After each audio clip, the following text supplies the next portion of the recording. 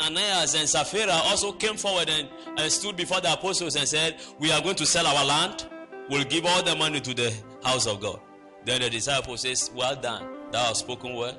The Bible says they went and they sold the land equally, and then they kept part of the portion. Remember that their vow was that they will give all the proceeds to God. They will sell their land, and everything that comes out of the land will be given to God. Are we together here? But then they kept part of it. And when they kept part of it, the Bible says they came before Peter and the other disciples and said, this is all we have sold the land for. Then the Holy Ghost quickly spoke. He said, do not say before the angel it was what? An error. Oh my goodness. And the Holy Ghost spoke to Peter and said, this guy is a liar. He has kept part of the proceeds. He and the wife have shared the part of the proceeds. By the way, was the land belonging to God? No. Whatever you vow has belonged to the Lord. And the moment you vow over something, it belongs to God. It's no more yours. Imagine you tell yourself, in the name of Jesus Christ, I will use this phone for just 2 months. After that, I will give it to God. If 2 months is over and you are still keeping this phone, you are a thief.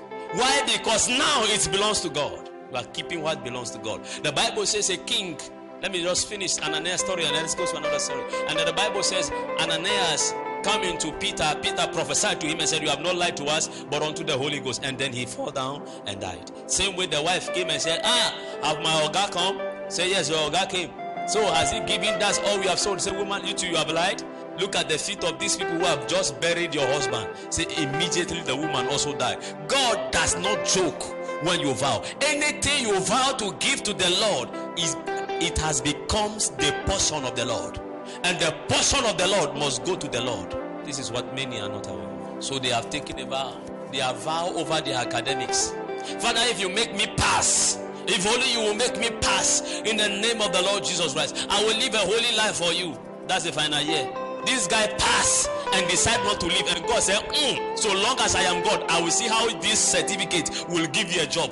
I know a man 19 years was never employed even as a security in life. After graduation, he called me from a town. I picked the call. I said, man of God. Well, I said, keep quiet. Who is by this name? Say, yes, I am the one. Who is from this place? I said, I'm the one. I said, 19 years ago, I was in a particular church. I mentioned the name of the church. Say, yes, our university, we had the fellowship by that name. I said, who vowed there? Say, I did not vow. I said, who vowed that he would face God and become a pastor? Sir, I remember. Say, you remember?